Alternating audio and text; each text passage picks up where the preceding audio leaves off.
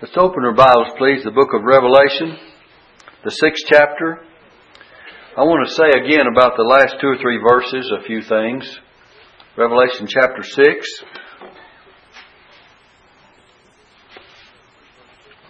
Let's read verse 15 through 17. And then we'll get into the 7th chapter and try to deal with it. Revelation 6 verse 15. And the kings of the earth, and the great men, and the rich men, and the chief captains, and the mighty men, and every bondman, and every free man, hid themselves in the dens and in the rocks of the mountains, and said to the mountains and rocks, Fall on us, and hide us from the face of him that sitteth on the throne, and from the wrath of the Lamb. For the great day of his wrath is come, and who shall be able to stand? There's coming a time during the tribulation period that men will want to be hidden from the judgment of God. And now the Lamb of God takes away the sin of the world. But then there will be judgment, because the wrath of God will be revealed against all sin and ungodliness, and judgment will be meted out according as is needed. And God is a just God. Christ is the one who has been given all judgment. If you read John chapter 5, it says that the Father has given the judgment to the Son to judge in all things. I believe it's Acts chapter 17 verse 35 that says, God hath appointed a day in which He will judge the world in righteousness by that man whom He hath ordained, and that He hath given assurance unto all men, in that He hath raised Him from the dead. And by the way, that's verse 31 instead of 35. Acts 17:31. I thought it was wrong when I said it, and so I thought I'd better check. We want to realize that Jesus is the one that is going to appear. The Son of Man shall come in power and great glory, and He'll be judged not only for believers, but for the wicked dead in the 20th chapter of the book of Revelation. I think that's enough said about the 6th chapter. Now we find that in the 7th chapter that divine judgment, verses 1 through 3, is restrained. There's a time of restraint of this judgment. If you'll notice in chapter 7, verse 1, After these things I saw 4 angels standing on the 4 corners of the earth, holding the 4 winds of the earth, that the wind should not blow on the earth, nor on the sea, nor any tree.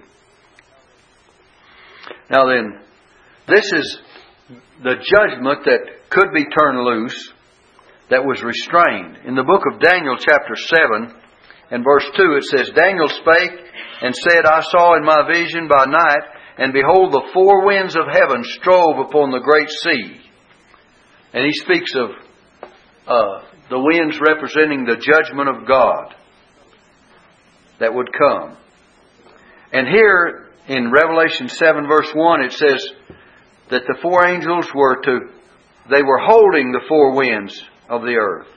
They were holding back the judgment of God, that the wind should not blow on the earth, nor on the sea, nor in any tree. And then it says in verse 2, And I saw another angel ascending from the east, having the seal of the living God. And he cried with a loud voice to the 4 angels to whom it was given to hurt the earth and the sea, saying, Hurt not the earth, neither the sea, nor the trees, till we have sealed the servants of our God in their foreheads. So this judgment was to be restrained until a sealing of the servants of God took place. By the way, if you'll notice in this 6th chapter, we have opened 6 seals of the book of Revelation. And we'll get the 7th one in chapter 8 verse 1. But the opening of these seals shows that the judgments of God are being poured out. And furthermore, the opening of these seals are not, all the things that you read here are not to be taken in just a special chronological order that one thing happens and another thing happens. It's just revealing. It's like a whole book, and you just open it all, and you've got it all before you, opened. And so there's 6 of it. All but one seal of the whole book of Revelation has been opened. And you get that one open in chapter 8, verse 1. And so what you have is a full, opened revelation of the things that are going to take place during the tribulation period. And it's before your eyes to see. And it's not especially written in chronological order so that you say this happened in chapter 6 and there's no more of it. Because chapter 6 and these riders on these various horses and the sword and the judgment and the famine and the death all continue right on through the tribulation period. So what you're seeing is a foreview of things that are continuing to happen. It's not just like 1, 2, and 3 and that's the end of it. It's 1, 2, and 3 and it's a continuation as far as the seals are concerned. So they're not to be taken exactly in chronological order. Now then, I want you to look at verse 4. You have in verse 4 through 8 the divine sealing of the 144,000 Jews. Verses 1, if you want this division, verses 1 through 3 was divine judgment restrained. The second division, and that was verses 1 through 3. The second division is divine sealing of the 144,000 Jews. And that's verses 4 through 8. Verses 4 through 8. And then when we get to 9, we'll give you something else, another title. So that'll take us down through 8. I want you to notice verse 4 now. It says, "And I heard the number of them which were sealed. And there were sealed 144,000 of all the tribes of the children of Israel." Now the tribes of Israel were scattered. They'll be scattered all over the globe. But God will regather them, and He will put a divine seal upon them. And this divine seal will signify that He owns them. It signifies ownership. It signifies approval. And by the way, it signifies protection, because they'll have divine protection during the tribulation period. So you have ownership, approval, and protection.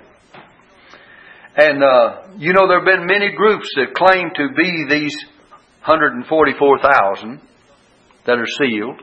Some people have even confused and said the church is represented here, but the church is not represented here at all.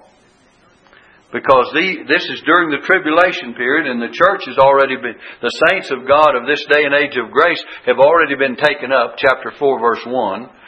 The second and third chapter of the book of Revelation deal with the church age, and you don't find the word church mentioned anymore. So you find the word churches in the last chapter, but it's where Jesus said these things He says to all the churches. So He's just summing up the fact that all of this is for the churches to hear and understand. But the church is off the scene. The saints of God in this day and age of grace are off the scene. They're in heaven. They're up in glory. And then the tribulation breaks loose upon this earth. In chapter 6, verse 1, the seals were opened and the judgments begin to be revealed. And so when you find these that claim to be this company of the sealed 144,000, there are several groups. The Jehovah's Witness used to be Millennial Dawnism. The Seventh-day Adventists have made a claim on being the 144,000 because they are the ones that keep the commandments of God, especially attributing it to the Sabbath day keeping. And there are other cults, and even some churches have claimed to will make up that number. But they won't do it. Because this sealed company is of Israel.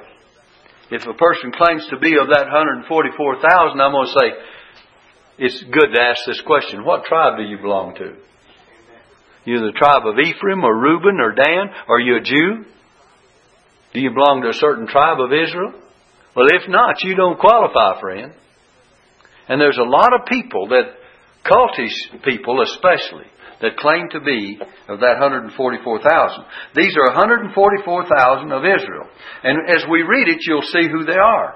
We'll find why 2 tribes are not mentioned, and they're substituted for another 2 in here. because of certain things. And when we get down to it, we'll try to explain that to you. But if you'll look at verse 4, it says, "And I heard the number of them which were sealed, and there were sealed 144,000 of all the tribes of the children of Israel." These are going to be God's preachers during the tribulation period. Not only to their own, but to the Gentile world. It says of the tribe of Judah. Now you might underline Judah, Reuben, and Gad in this 5th verse.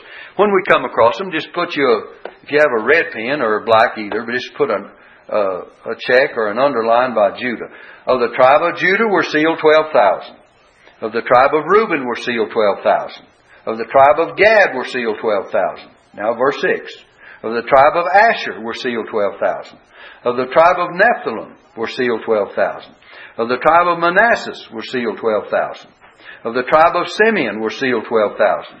Of the tribe of Levi were sealed 12,000. Of the tribe of Issachar were sealed 12,000. Of the tribe of Zebulun were sealed 12,000.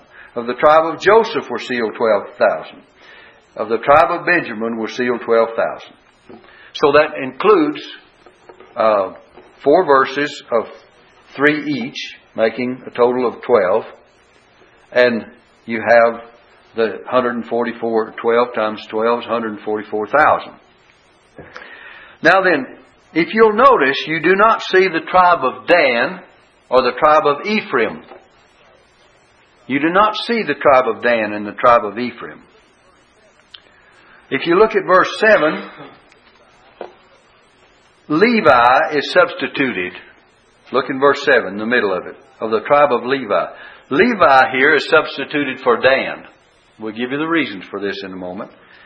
Now then, down in verse 8, you have Joseph, though he was one of the sons of Israel. You have Joseph that usually here is represented by, he represents the tribe of Ephraim. Now then, there is a reason for Dan and Ephraim not to be included in this sealing. And if you want to follow this, I'll try to help you with it. They're omitted from these 12 tribes. And Joseph and Levi are substituted. But if you go back in Deuteronomy 29 verses 18 through 21, it explains that, and I won't go into that, I'll just let you read that at a later time, but I will go into another reference in a minute that'll help you to understand it. But it explains how that if these tribes depart from God and go into idolatry, God will not consider them, that they will be, in a sense, cut off. But these 2 tribes were guilty of idolatry, and you'll find it to be so. And this reference I would like for you to look at in 1 Kings 12, verses 25 through 30. 1 Kings 12, verse 25 through 30. The other reference I gave you was Deuteronomy 29, verse 18 through 21, and it tells you of the tribes that if they go into idolatry, that God will do what He has done here and discount them. But now, you'll find the reason in 1 Kings 12, 25 through 30. Let me read it for you. Then Jeroboam built Shechem in Mount Ephraim. See, Ephraim is included. And dwelt therein, and went out from thence, and built Peniel. And Jeroboam said in his heart, Now shall the kingdom return to the house of David. If this people go up to do sacrifice in the house of the Lord at Jerusalem, then shall the heart of this people turn again to their Lord, even to Rehoboam, king of Judah. So Jeroboam, wanting to keep the kingdom in his control, made it convenient for them to worship other than the place where God had designated for them to worship in Jerusalem. It says, even Rehoboam, this is verse 27, king of Judah, and they shall kill me and go again to Rehoboam, king of Judah. Whereupon the king, this is Jeroboam, took counsel and made 2 calves of gold. Here's their idolatry. And said unto them, It is too much for you to go up to Jerusalem. He wanted to make it very convenient for the people to worship. Behold, thy gods, O Israel, which brought thee up out of the land of Egypt. So he said, Israel, these 2 golden calves are your gods. And what did he do? And he set one in Bethel. This is the tribe of Ephraim. This is the southern kingdom, part of the kingdom.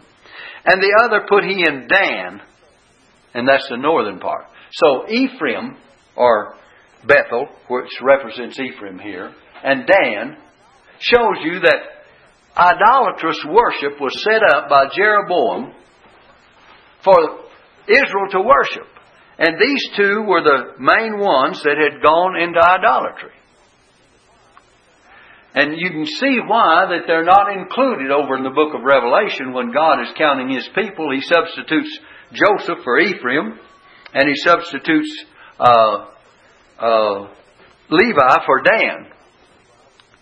Remember, the tribe of Levi was a special tribe that was set apart for the priestly function, priestly worship. And of course, Joseph's two sons, Ephraim and Manasseh, were usually put in his place to represent him, because he had these two sons, Ephraim and Manasseh. And Manasseh is included, if you notice, in that passage we read in the book of Revelation. So we find that, I'll continue to read in 1 Kings 12. Do you still have your place there? It says, "And this thing became a sin, for the people went to worship before the one, even unto Dan." And it goes on to say, "And he," that is Jeroboam, "made an house of high places, and made priests of the lowest of the people, which were not of the sons of Levi." You see, only the sons of Levi were to function in a priestly office. So Jeroboam was setting up an idolatrous worship. He was doing it for his own selfish reasons. He was using the tribe of Ephraim and the tribe of Dan. He was setting up two golden calves to worship. And in doing so, he was making a man-made religion, completely apart from any direction from God whatsoever, just because he wanted to keep the people under his control, and he didn't want them to go to Jerusalem to worship. He made it easy for the people. He says, "I'll just put one up here where it's convenient. They won't have to go anywhere." God had said they'd go to Jerusalem to worship. And old Jeroboam says, "No, I'll make a place in the northern kingdom, and I'll make a place in the southern kingdom, and they can worship right where they are, and they won't have to put forth any effort. They'll have a religion that doesn't cost them anything." And it was completely corrupt. And if you'll notice verse 32, it says, "And Jeroboam ordained a feast in the 8th month, on the 15th day of the month, like unto the feast that is in Judah." So he tried to copy the feasts of God. "And he offered upon the altar, so did he in Bethel, sacrificing unto the calves, having sacrificed to these idols that he had made. And he placed in Bethel the priests of the high places which he had made." See, it was his doings. God had nothing whatsoever to do with it. It was completely a man-made religion, disregarding the commands of God and the Word of God. Now, verse 33, "So he offered upon the altar which he had made in Bethel the 15th day of the 8th month, even in the month which he had," look, "devised of his own heart." God didn't have a feast that day, but it's a month that he chose, and he devised of his own heart, "and ordained a feast unto the children of Israel, and he offered upon the altar and burnt incense." So you can see why God would be displeased with Dan and Ephraim. And over in Revelation, turn back to Revelation chapter 7 now, and we've tried to give you some of the reasons. And this is the reason that I've given you, that they're omitted in Revelation chapter 7. By the way, now then, they're included in the list of the 12 tribes that shall occupy Palestine in the millennium. And you'll find that in Ezekiel 48, verses 1 through 7, and also verse 23 through 29 in the book of Ezekiel 48. And I won't take time to go read that one, but you can mark that one in your Bible if you'd like. Now then, this is a heavenly presentation more than earthly inheritance that they're later seen with the Lamb on the heavenly Mount Zion. In chapter 14, verses 1 through 5, you have this heavenly group or tribes seen in verses 1 through 5 for their heavenly preservation more than their earthly inheritance. They're later seen with the Lamb on the heavenly Mount Zion. That's Revelation 14, verses 1 through 5. Now the omission, as we've said before, is to show that Dan and Ephraim not only were excluded because of their idolatry, but that they must pass, even though they're in the last group of the 144,000 and of the tribes, even though they're there, we find that they must pass through the tribulation unprotected by the angelic sealing.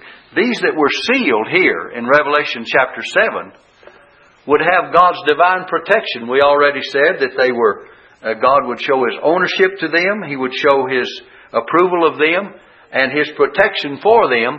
And so they'll pass through, Dan and Ephraim will have to pass through the tribulation unprotected because of their sin. Now then, let's go on and read. Chapter 7, verse 9. We have to do with a vision, and you might write it down. I've given you, this is point number 3. I've given you 2 points. Number 3, and it's chapter 7, verse 9, just this one verse. And this is the vision of the saved Jews and Gentiles during the tribulation period. The vision of the saved Jews and Gentiles. And then verse 10 through 12 shows us the song. This is number 4, if you have number 4 on the outline. It's the song of the saved. We find them singing and crying out and blessing God and etc. That's verses 10 through 12. And by the way, verses 13 through 17, and I'll go ahead and give you the last point. You have the elder's question. There's a question asked, and John's reply. The elder's question. There's an elder that asks a question, and John gives his reply. That's verses 13 through 17. But now let's pick up with verse 9. Verse 9.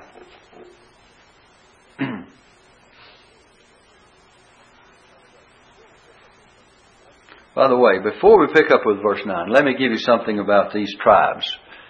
The 12 tribes of Israel. Later on we'll find that they flee into a place of protection. And it's another point in the book of Revelation when we get there. But let me just give you Matthew 24 verse 13 and 14 if you will. Because this shows Jesus is talking about the tribulation period. And He says in verse 13 and 14, and it ties in what we said about the Jews and about their preaching during the tribulation.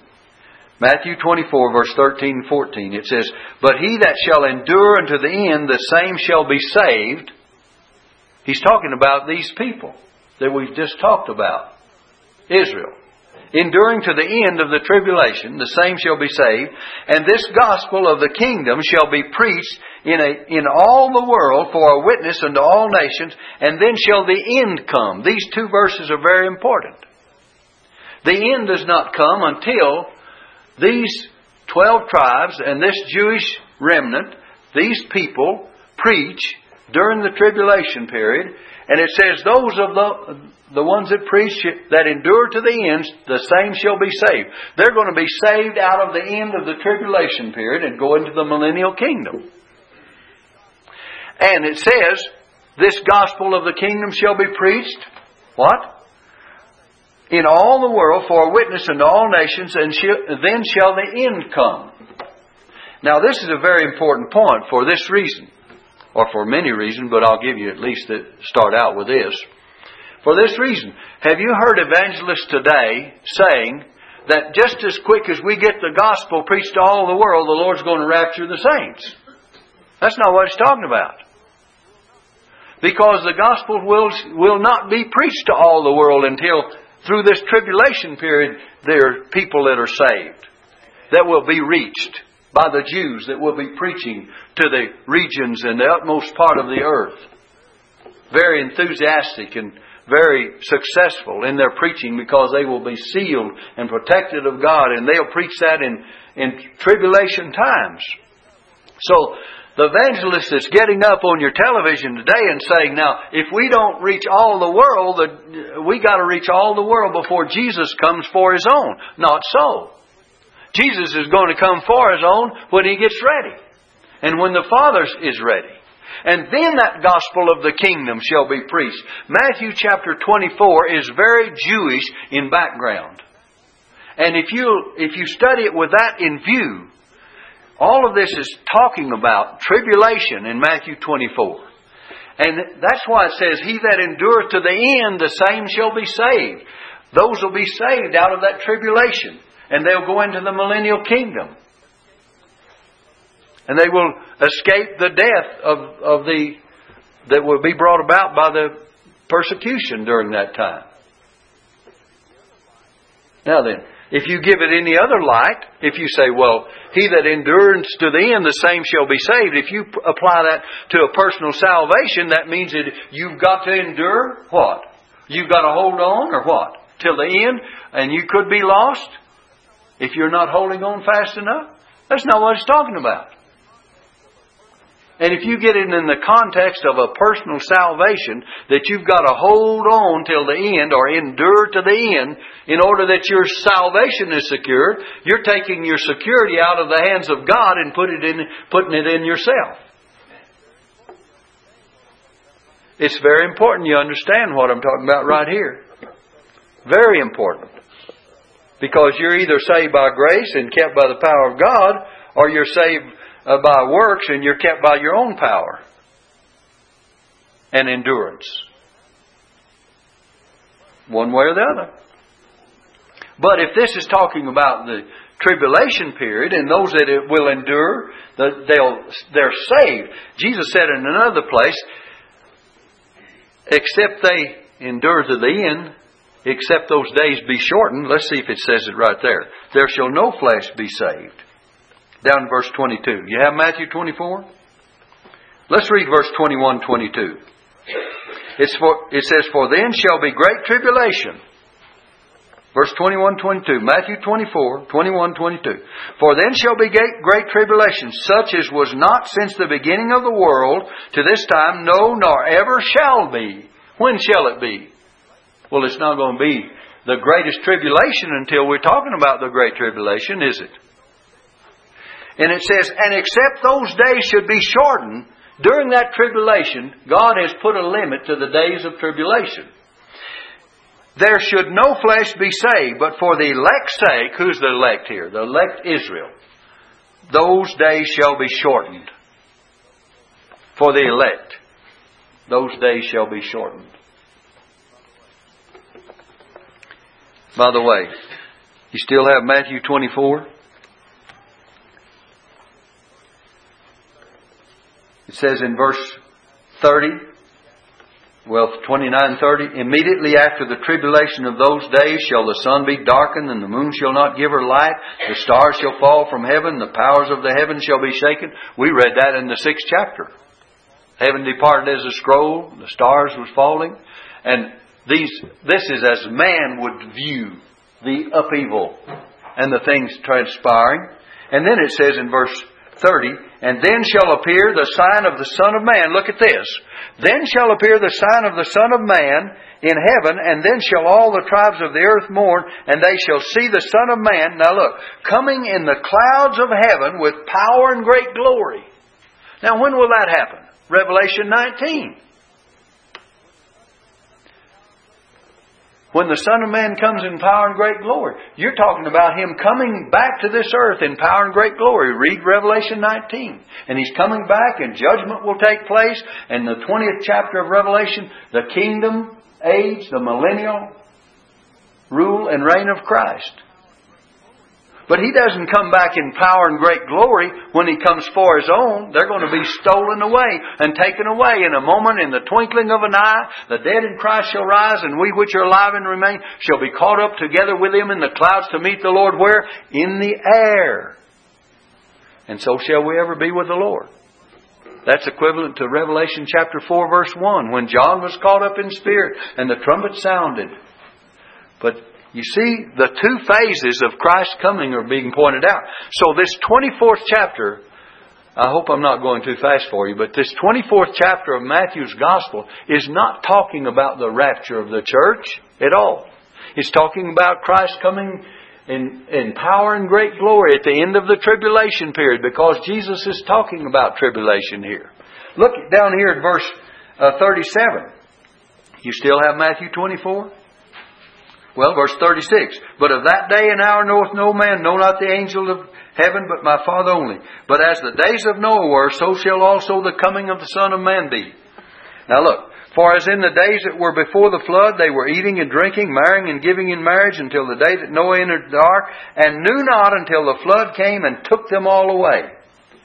Now then, someone has taken this passage of Scripture and say, you know, Jesus is going to come and take us all away. But this taking away here is not taking us all away to heaven.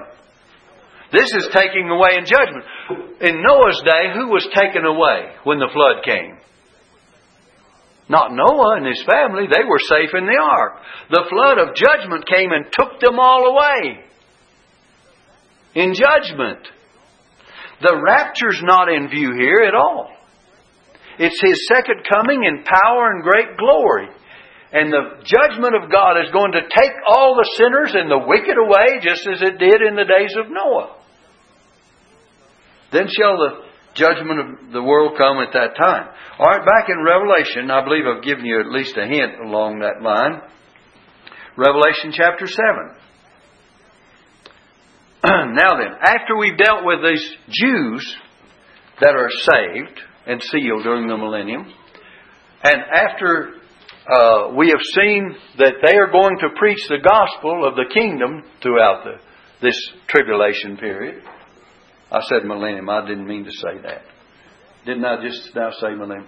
After we've dealt with the Jews and their work up until the millennium, during the tribulation period, I just now caught my thought on that. After we've dealt with them and they're proclaiming the gospel so that they will enter into the millennium in chapter 20, and they will be successful in their preaching during this tribulation period, we see that they have been successful, and we see that there's a great multitude in verse 9 of the saved of the tribulation period, both Jews and Gentiles.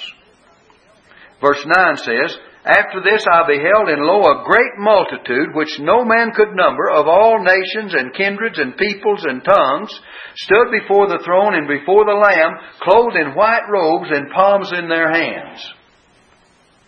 Now here's a great multitude that stood before the Lord. Stood before the throne and before the Lamb, clothed with white robes and palms in their hands. And these are the saved out of the tribulation period. There's great multitudes. Now notice, they were clothed with white robes. And what are white robes symbolical of? White robes are symbolical of the righteousness of saints. And palms in their hands, palms are symbolical of victory. They had won the victory. This great multitude. And they cried, it says in verse 10, with a loud voice saying, here's the song of the saved. Salvation to our God which sitteth upon the throne and unto the Lamb. People will be saved during the tribulation. And that's why you have later on a group of martyred saints in the presence of God. We already spoke of them in chapter 6 verse 9. Look at 6 verse 9. It says, And when he had opened the fifth seal, I saw under the altar souls of them that were slain for the word of God and for the testimony which they held. And they cried with a loud voice, saying, How long, O Lord, holy and true, dost thou not judge and avenge our blood on them that dwell on the earth?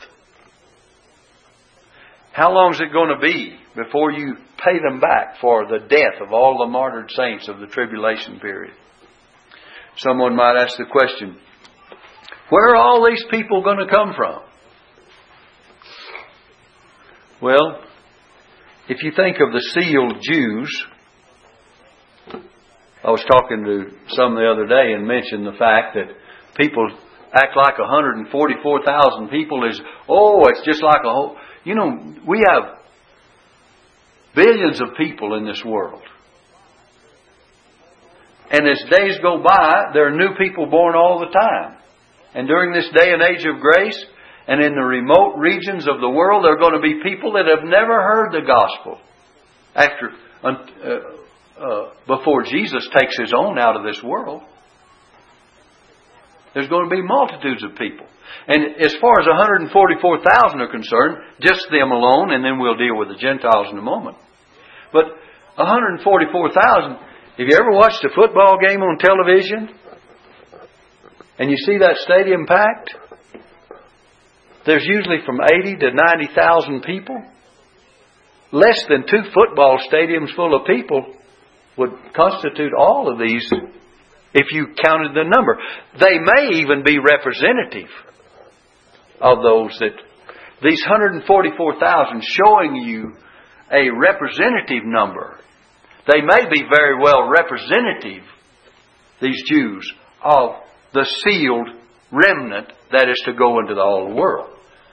Because sometimes the 12 or the 12 number, the number 12 and the 12,000 would indicate more than just 12, but a great remnant of people, and they could be representative of these tribes as well as an actual figure.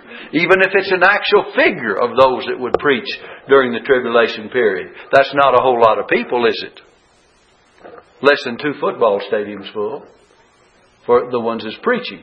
And then think of them going into the other parts of the world, and whatever number the remnant is, and going into various parts of the world and preaching, and there will be regions beyond and dark places of the earth that have never heard the gospel.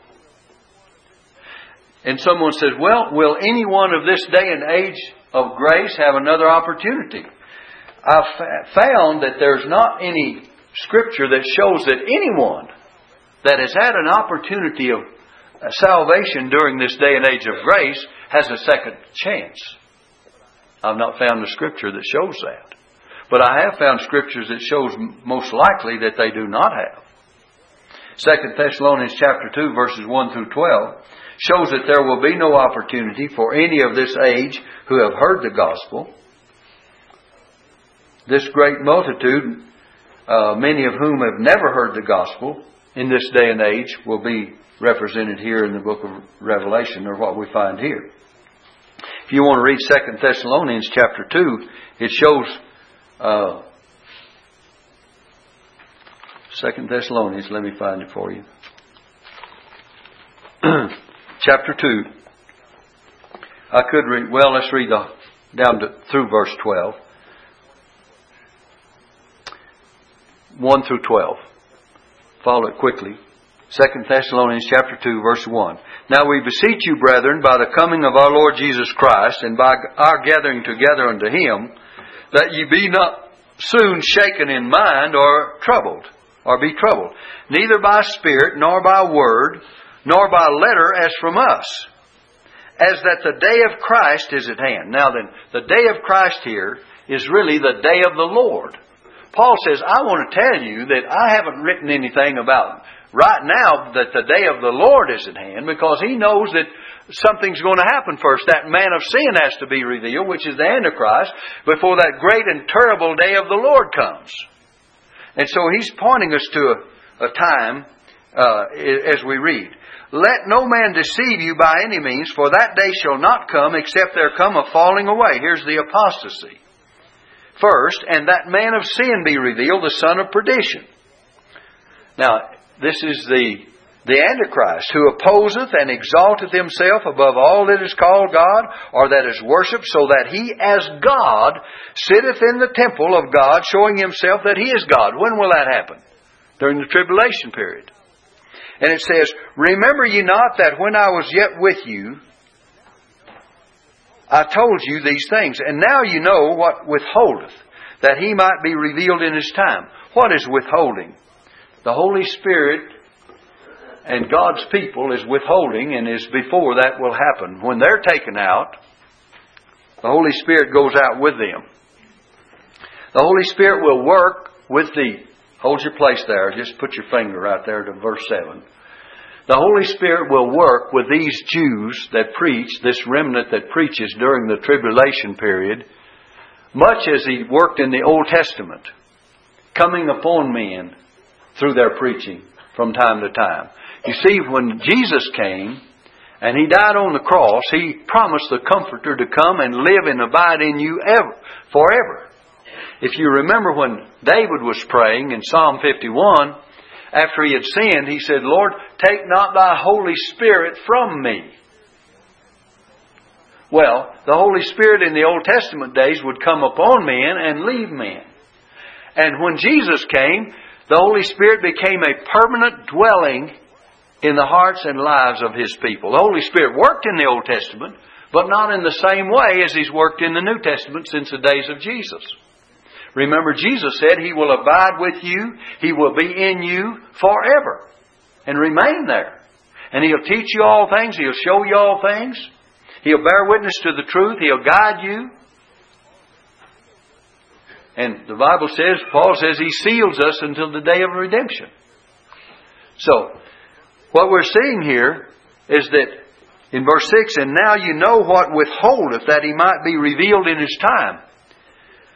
The Holy Spirit is withholding this appearance of that man of sin that will be revealed in His time during the tribulation period. Look at verse 7. For the mystery excuse me. Excuse me. For the mystery of iniquity doth already work. Only he who now letteth will let, until he be taken out of the way. See, the Holy Spirit will be taken out of the way when the saints are gone. And then, when is it? And then shall that wicked be revealed, whom the Lord shall consume with the spirit of His mouth, and shall destroy with the brightness of His coming. When He's revealed at the end of the time, when Jesus comes in Revelation chapter 19, He's going to destroy him, right? Then it says, even him whose coming is after the working of Satan, with all power and signs and lying wonders. We find that in Revelation 13, where you have the two beasts, one coming up out of the sea and the one coming up out of the land. And the Antichrist comes up out of the land, and he does those mighty wonders. Now verse 10, look at it. And with all deceivableness of unrighteousness in them that perish, because they received, past tense, not the love of the truth, that they might be saved. They have rejected Christ during this day and age of grace. And therefore, what will God do to them? Verse 11. And for this cause God shall send them strong delusion, that they should believe a lie. They'll believe the devil's lie, that they all might be damned or condemned, who believe not the truth, but had pleasure in unrighteousness. So it tells us that there will be no second chance. If we take this scripture to heart, those people have received and they have rejected, and God has given them a strong delusion. They've entered into the tribulation period. They've hardened their hearts against God. And when the devil's lie is presented, they readily accept that, and they believe the lie that Satan brings. And he is a liar and the father of it, isn't he? And we're going to find the revelation of him in the book of in Revelation chapter 13, how he comes, Antichrist comes on the scene, and he will deceive all except God's own people. All whose names have not been written in the Lamb's book of life. Look, glance over quickly to Revelation 13 verse 8, and it'll show you the deception during that time. Revelation 13 verse 8 says, and all that dwell upon the earth shall worship Him, whose names are not written in the book of life of the Lamb slain from the foundation of the world. Because they will not be deceived, because they have been written in the Lamb's book of life. Now then,